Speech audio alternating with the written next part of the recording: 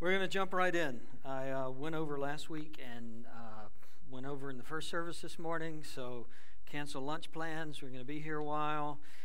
Let's get right to the questions. Again, we're in a series called FAQs. These are questions that was asked by members of our church. I'm trying to cover as many as possible. I won't get to all of them. But here's where we're starting today. Are aliens and are UFOs spirits? Yep. Are aliens and or UFOs spirits? Great question. There are definitely more than this question asker who have questions about this particular topic in our church. I've had conversations with other people on this topic. Somebody shared a podcast with me about this topic, which, by the way, is not your invitation to send me all your favorite podcasts. I don't have time to listen to them, but I did listen to that one, and quite fascinating, really, really fascinating stuff. Before I get to the specific question, I'm going to use this question in order to, is there an Amber Alert and everybody's phone's going off? Okay. Lord, please help them find whoever that is. And be mad at all the people who let their phone go off in the service. Let me talk around the topic first about this sort of issue in general. What do we do with issues that aren't addressed in the Bible? Issues that we're interested in, issues that come up, but there's not a scripture and verse. So you can't go to this book of the Bible in this place and find out if there are aliens or not. What can we know, and what are the things we can't know using the Bible, and what do we do with that can't know portion? Here's my first comment. It's simply this: any argument from silence is a weak argument. Any argument from silence is a weak argument. Now, this is what I mean. If the Bible doesn't address something, it is a very weak argument to say, well, the Bible didn't address it, so it must not be true. At the same time, it's a very weak argument, a little intellectually lazy, to say, well, the Bible didn't say this wasn't true, so it must be true. Anytime we argue something and there's no evidence in the Bible, we're not given any information in the Bible, but we say this is what's true, we're on weak ground biblically. Okay, there may be other reasons to believe that, but we shouldn't say as a Christian, well, I believe this as a Christian, when the Bible doesn't really speak to that. There's a lot that the Bible doesn't cover. We just have to own that. The purpose of the Bible is to teach us about God, to teach us about His work over time in history, and to present His plan for salvation for fallen, sinful people, to reunite them with His Father, that they could be forgiven and redeemed and spend eternity in heaven. That is the major thrust of the Bible. There was a perfect world. We sinned. We messed it up. That sin has ongoing effects. Through Jesus, we and all of creation is going to be redeemed one day if we put our faith in Him, and God's going to make everything right at the end. Outside of that, there are a lot of very good questions, even within the Bible. If you've read any of the Bible at all, a short piece or the whole Bible, there have been times when you read something and you thought, I wonder this. Why doesn't the Bible tell me this? Why doesn't the Bible address this? Even within the stories of the Bible.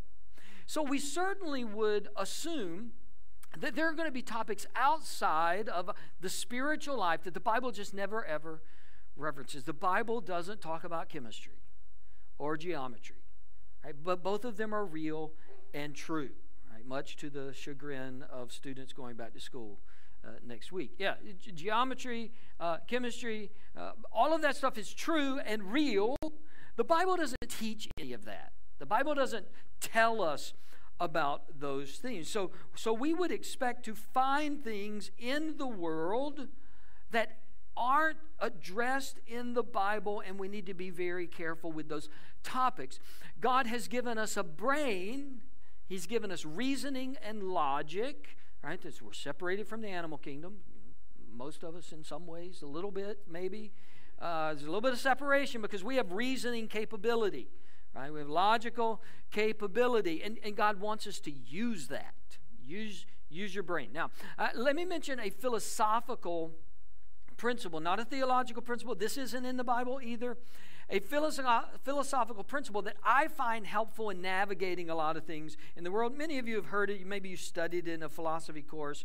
It's called Occam's razor. Simplified version, general language. Occam's razor says the simpler explanation is more likely to be correct. That's the simplified version of it. The clear, simple explanation, most of the time, you probably should go with that one. More detailed, Occam's razor would say, if there are two options, and on option A, 500 different things have to happen perfectly, and 300 circumstances have to line up perfectly, but if all of that happened, option A is on the table. And option B says, well, if like 3 things happened, then it would probably happen. Go with option B. Like, go with the simple, plain explanation, and most of the time you'll be on the right track. I think that's true for explanations that we wrestle with, maybe that are outside of the Bible as well. We need to start from, okay, what's a clear explanation here? What's a simple explanation? Before I bring 5,000 things to this, what would be a very simple, clear explanation of this? Now, I realize in 2023, the problem is we don't all agree on what is simple and clear anymore, do we? Like, we don't all agree on what is an obvious explanation, because some people look at an obvious explanation and go, wow, that's really obvious. And somebody else says, no, it's not that obvious. Some people look at facts. Other people see conspiracy theories, right? This is where we are. It's not a message about that. Don't get nervous. This is where we are. 2023, we don't agree on what is simple and clear. Nonetheless, when addressing these topics, it is good to kind of back up and ask, okay, what is a clear, straightforward explanation? To that end, a couple more suggestions. I don't know is an acceptable answer and a complete sentence. This may be news to some of us. I don't know is an acceptable answer when you're asked about a topic. As a matter of fact, if you don't know, I don't know is the only acceptable answer to a topic. Again, part of our problem is we have people talking at length about things they don't know anything about. It is okay, even on important issues that maybe you're not well read on, maybe that you haven't looked into, maybe you don't even have an opinion on. It is okay to say, I don't know. I don't know. I haven't really looked into that. I haven't really read that. I don't know. Another suggestion. Provided their interest, the person who's asking you, the person who's interested in this topic, provided their interest in the subject is not unhealthy, be as gracious as you can when someone believes what you don't about a non-essential matter. Like, there's a whole lot of issues that people get really passionate about that at the end of the day, they don't really matter. Don't say that to them. But they don't really matter. And if they're really interested, wonderful. I may not be interested, but I can be gracious and listen to the fact that they're really interested, and I don't have to call them names or think terrible things about them. Provided it's not unhealthy, whatever they're thinking about, just be as gracious as you can, because you care about some things that other people don't care about. You're really passionate about some things that other people aren't that passionate about. Now, if they're building a $50,000 spaceship in the backyard, you might want to have an intervention at that point, right? Because, I mean, $50,000 is not going to get you into orbit in this economy anyway, so you might want to step in at that point. But provided this hasn't kind of gone off the rails, this hasn't gotten crazy, and it's not unhealthy, be as gracious as you can with what other people believe or are interested in. Okay, back to the question. This was the question again. Are aliens and or UFOs spirits? I don't know.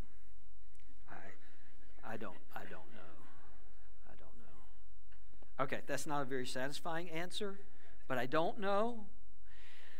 I have honestly never considered that aspect until I got this question. This was someone who was willing to sign their name, by the way. Bravo to that person. So we were able to have some follow-up conversations about it, and I'd never really considered UFOs, aliens, are they spirit realm crashing into this world sort of idea? Angels, demons, that sort of thing. As fate would have it, another podcast that I do listen to regularly, this topic came up on it about 2 weeks ago. They didn't answer it. They just brought it up that this was now a new question. So apparently the question is out there. I do believe in spiritual beings, angels, demons, spiritual warfare, behind the scenes, the curtain pulled back. I do believe there is spiritual activity going on. The only reported activity is in the Bible. And when I go to the Bible, that sort of activity is very clear. Now again, the Bible doesn't tell us everything. The Bible tells us about one group of people who lived in one geographic area. There were other peoples all over the world during Bible times. We don't hear anything about those people. But from what we read from the Bible, those sort of appearances are rare, and they make sense. They know this is an angel. Like when the Bible tells a story about an angel appearing, the person either knows it's an angel or the angel appears as a human, and so they think it's a human, and the narrator tells us it's more than a human. But there's not some bizarre appearance that they can't make sense of. Things sort of have a reason for appearing. They put things together. When they have visions, it's for a specific purpose. It's not kind of random lights and flashes and things showing up that we're told. Again, could be. We're not told that it is in the Bible. I've never really considered this aspect. If you press me for opinion, if you want to know my opinion on the answer to this question, I would say no. I would say that's not what it is. But I could be wrong about that. It could be. Again, my algorithms are all thrown off these days. Somebody tweeted and showed up in my feed that this is a pastor, I think, or minister, or some Christian person said we should call UFOs what they are, demons. Okay, this is where my algorithm is at this point. So there are people that think, that is demonic forces. I'm not saying it can't be. It's not. I'm not saying that. I'm saying I don't think it is. That's where I am, which I think is a healthy way to handle these. You can have an opinion. You can say, I think this, or based on what I read in the Bible, based on my experience, or based on this, I think this. I don't think that's what it is, my personal opinion, at this current point in time. So let's take up a more general question. Let's alter the question just a little bit to, could there be aliens or life on other planets just in general? Is that a possibility? My answer to that question is yes, there could be. There could be. Does there have to be? Is there definitely life on other planets? I wouldn't say that. But I certainly think there could be. Again, back to the Bible doesn't tell us everything. The Bible doesn't give us every piece of information. And we know that the universe, every time we learn something new, we realize it's bigger than we thought it was before. It's bigger and it's expanding and it's huge and it's just incredible, all that we don't know about the universe. So I'm hesitant to make a definitive statement about the universe, which is so huge. I think there could be life on other planets. You realize just a couple hundred years ago, people thought that, and the church was convinced that the sun rotated around the earth. And there were heresy trials, and there were people convicted and persecuted because they said, hey, we've kind of run some science here, and the earth is going around the sun, and that blew the church's idea that we are the center of everything. Right? We are humble beings as Christian humans, right? We thought for so long we are the center of everything. Everything revolves around us. And one day they realize, oh, well, that's not true at all. And that's okay. It's okay that God designed the universe differently than from what we've thought for so long. But now that we have new evidence, then let's adjust our thinking. This wasn't an issue of the Bible depends on this being true. And this is my encouragement to you. Be very careful saying emphatically something that the Bible doesn't say emphatically. Be very careful putting an exclamation point somewhere that God hasn't put an exclamation point. Because what happens when you say there's no other life, we are the only life God created? If that life is ever discovered, does your faith fall apart? And is the Bible no longer true? Well, if that is true for you, then you kind of misunderstood the Bible from the beginning. Because the Bible wasn't trying to answer that question. There are things that can be true and not be in the Bible, as I've said. Now, if this is true, it creates some theological questions. Here's what the Bible does. The Bible may not answer a specific question or talk about a specific topic, but the Bible does give us parameters around what we can believe. It doesn't tell us what we have to believe. It doesn't tell us what we can't believe when it comes to aliens and UFOs. But it does put some parameters around what we should believe. For example, the Bible says that God created everything in this universe. He created everything. There cannot be a species, a race, a form somewhere out there that God didn't know about. And then God's in heaven going, where did they come from? Like, who let them in? Everything in this universe was created by God intentionally, with plans and purpose. And should there one day be confirmation that there's life in some other place, that life would have been created by God, and God would be sovereign over that life. And then we have to ask theological questions like, well, on that planet, did they sin? Or did they not sin? And if they sinned, did Jesus go to that planet? And did he die? Or did God have some other way for a sacrifice? See, we could do this all day, right? We could just kind of keep tracking down this path. It raises a lot of questions. But again, my encouragement to you is don't put an exclamation point where God didn't put one.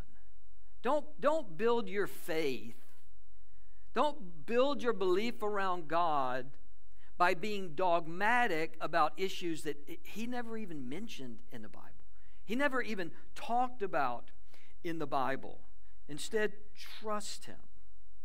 Absolutely perfect to say, my opinion is. Or, as I read these verses, here's the conclusions that I come to. When I think about God, here are the conclusions that I come to. Absolutely perfect to do that.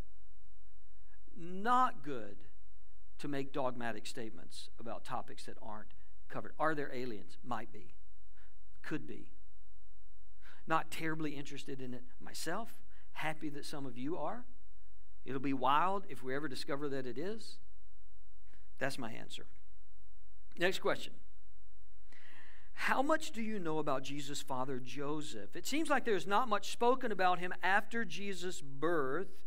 What about Jesus' childhood? Great question. Many people have had this question over the years. Joseph kind of drops from the narrative. He kind of drops behind the scenes once Jesus is 12. We have the birth narrative, Bethlehem, shepherds, wise men come, they go to Egypt. At the age of 12, Mary and Joseph go to the temple. They dedicate Jesus. If you include all of that as the birth narrative, up to age 12, at 12 is the last time we meet Joseph. It's the last time that Joseph appears in the Scripture. So when this question asker says, it seems like there's not much spoken about him after Jesus' birth, they're exactly correct. Nothing is spoken about him. As far as him physically being present, he is named later in some Gospels, and I'll mention that in just a second. The same is true of Jesus' childhood.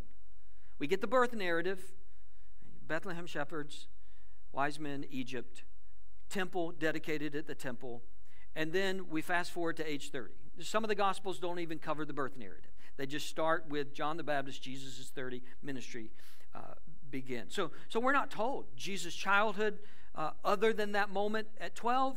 We're told nothing about Joseph after they go to the temple.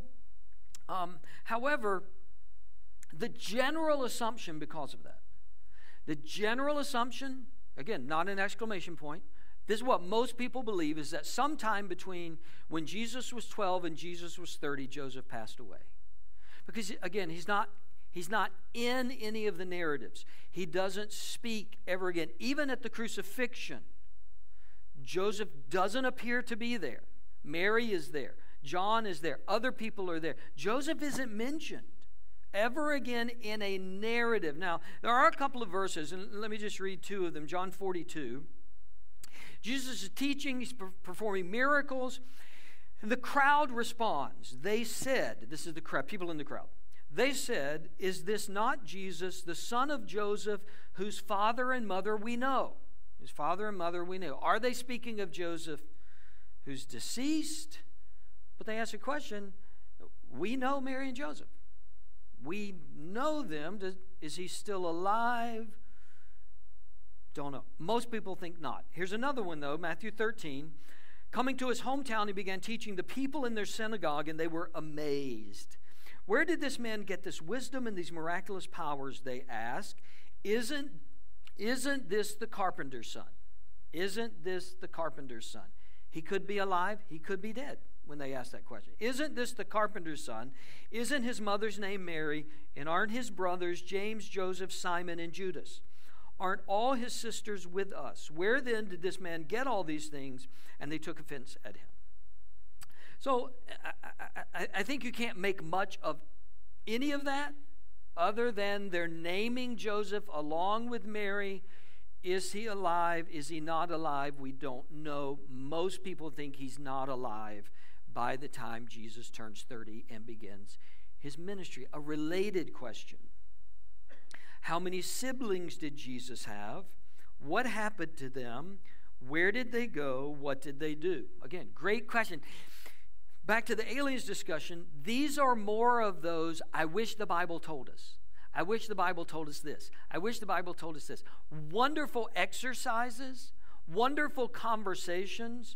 But again, we have to admit where the Bible doesn't give additional information, because the Bible is trying to tell us about salvation. It's trying to tell us who God is. It's trying to tell us how to live out the spiritual life.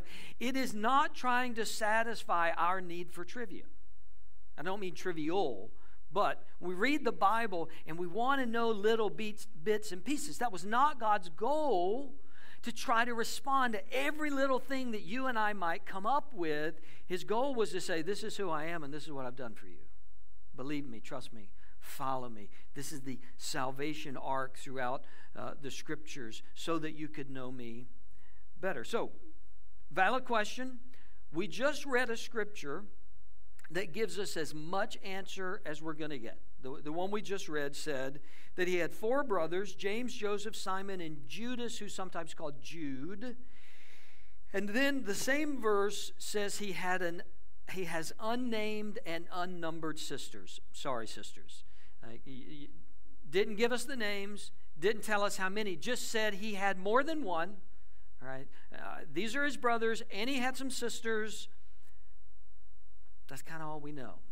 Now, what happened to them? What happened to the ones we know? James becomes the leader of the church in Jerusalem. Very instrumental in the early church, in setting up the early church, leading the early church in Jerusalem. James is eventually martyred for his faith in Christ and his leadership in the church. Now, just a quick pause. How many of you have siblings? Brother, sister? Some of each, almost all of us.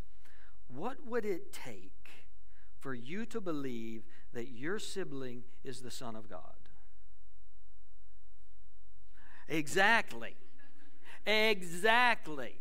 The one you grew up with, the one you shared a room with, all right, the one you had fights with all of the time. What would it take for you to believe this is the Son of God?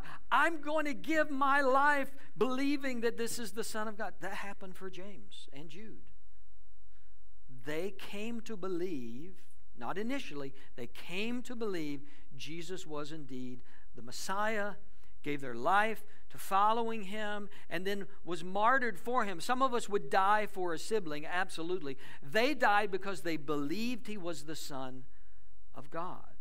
Right? Amazing, interesting confirmation within the Bible, because we wouldn't think that would happen normally. So James writes the book of James. I don't know if I mentioned that.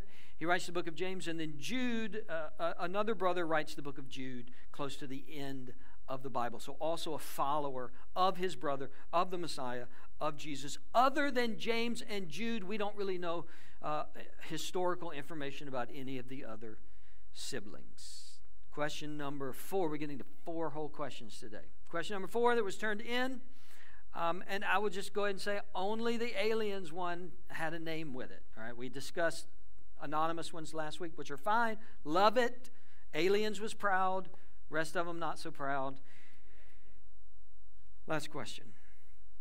Do you believe in predestination? If there is such a thing, then how do others come to Christ if they are not predestined? Obviously, we ran out of the easy questions, right? Good question, a question that gets asked all the time, gets debated, discussed. It's a weighty issue. Absolutely is a weighty issue. It's a complicated issue. I got about 15 minutes. We won't resolve it in 15 minutes. But the question is, do I believe in predestination?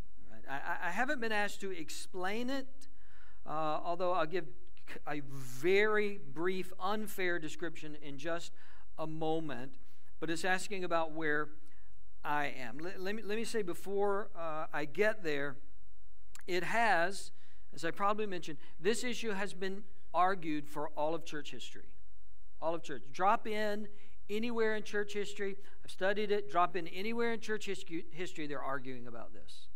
They're dividing over this. They're forming new denominations over this issue all throughout the 2,000 years of the church. I don't know how many of you are Baptists. We're not a Baptist church, by the way, but I have a lot of Baptists in my background, study Baptist history, study church history. The Baptists have argued about this from the very beginning. Imagine that, Baptist arguing. From the very beginning, Baptists have argued over this point. They're emerged almost simultaneously, and each one will take credit for, we were the first Baptist, okay? They both kind of emerged together. There were general Baptists and there were particular Baptists. All throughout Baptist history, general Baptists believed that salvation was available to everyone. It was a general atonement. It was a salvation that was available to all. Particular Baptists, as you can figure out, they believed a particular group of people were chosen to be saved by God. And these two groups have always existed, and this topic has always been argued. I'm going to solve it right here in 10 minutes, and we'll be done. I'm just kidding. This ain't going to get solved, all right? You can pick a side, and that's fine. I don't mind you picking a side. It's not going to get resolved in the global church, the Big C church, until we're in heaven. So essentially, the divide is what I just mentioned. On one side, sometimes referred to as Calvinist, sometimes referred to as Reformed, sometimes described as doctrines of grace. There are a lot of little labels, euphemisms for them. But that side believes that God chooses those who are to be saved before the world began, and only those will be saved. Okay, that's Calvinism. There's a very direct choosing. Some of that group believes that God chooses who will go to hell. Others of them say that he doesn't choose that, and they kind of slice it real fine to kind of let God off the hook for that part of it. This is the Calvinism, Reformed Doctrines of Grace group. The other group typically goes by the name of Arminianism, although probably a lot of Arminians don't know that's what they are.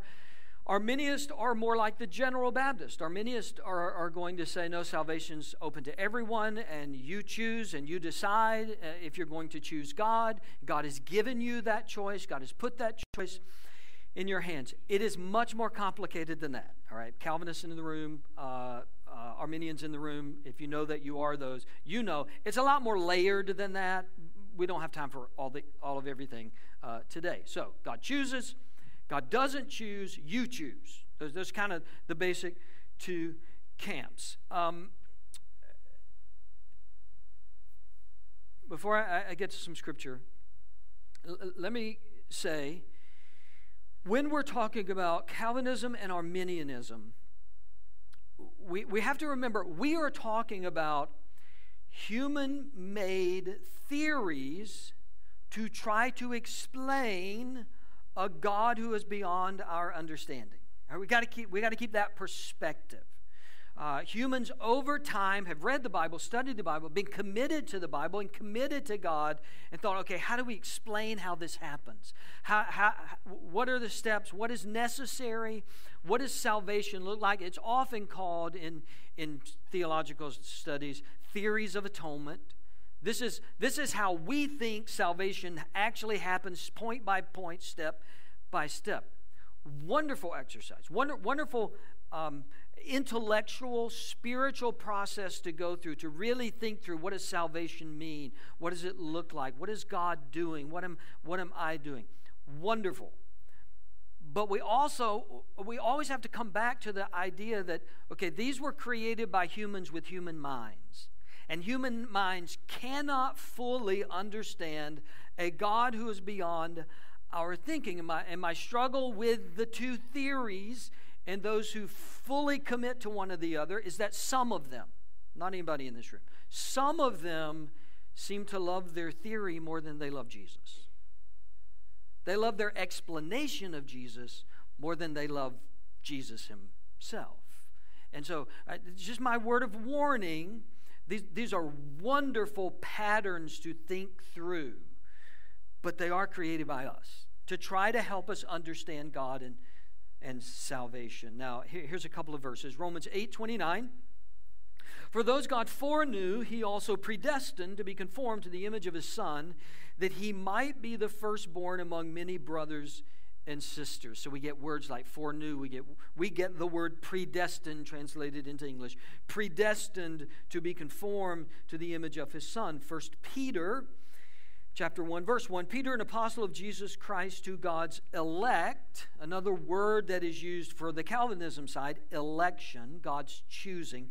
Peter, an apostle of Jesus Christ to God's elect, or his chosen, exiles scattered throughout the provinces of Pontus, Galatia, Cappadocia, Asia, and Bithynia, who have been chosen, there's another word, according to the foreknowledge of God the Father, through the sanctifying work of the Spirit, to be obedient to Jesus Christ and sprinkled with his blood. Back to Paul, Ephesians chapter 1.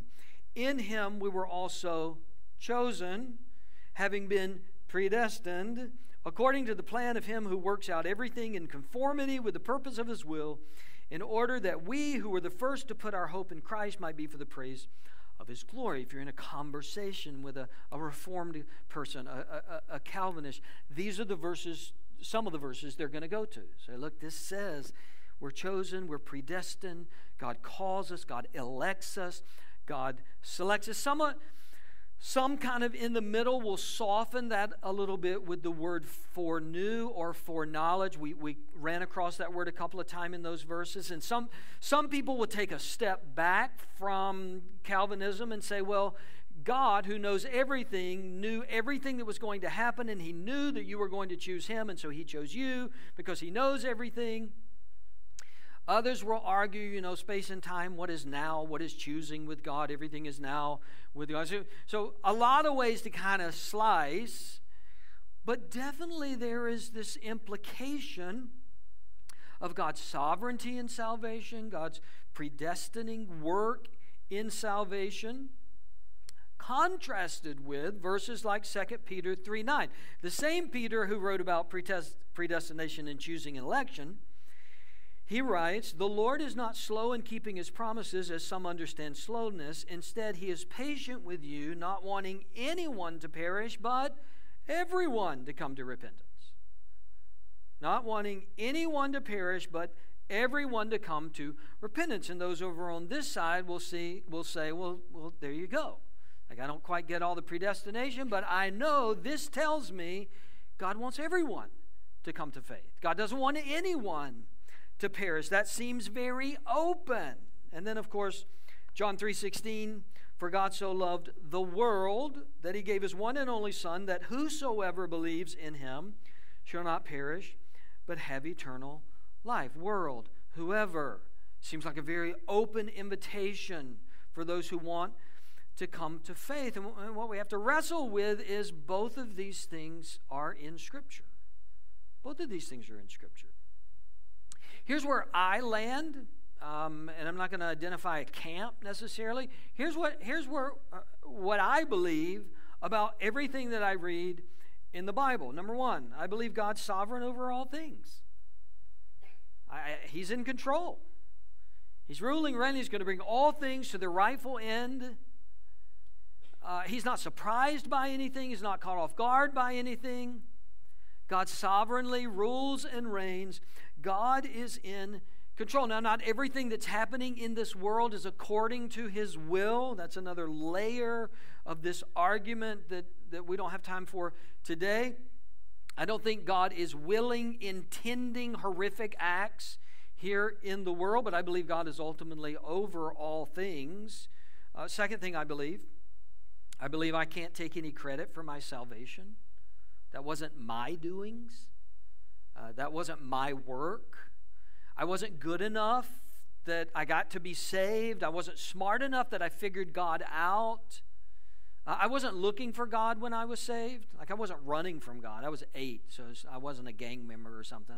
I was 8, but like, I didn't have any interest in God. I wasn't thinking about God, but there was just this moment that for no reason basically at all, I thought, I need Jesus in my life. And it's a little bit longer story than that, but not much. I just had an awareness at that moment that my life needed Jesus, and I responded in faith. I didn't manufacture that thought. God gave me that thought. So I don't look back at my salvation and think I did something. God sent his Son. Jesus died for me. He did all the work. And then God gave me an opportunity to follow after him and trust him by faith. I don't even take credit for that. It was God's doing in my life. That also allows me not to look back. I was talking with a friend about this. That also allows me not to look back and wonder, well, did I pray the right prayer when I was 8? Like, what if I prayed? What if I got the words mixed up and it didn't count? Okay, salvation is not a magic potion. Right? It's not a spell. It's a matter of what God's doing in my heart. So I don't have to keep questioning, did I do it right? Did it take? It wasn't me. It was God, and he gloriously saved me, and I'm forever grateful for that.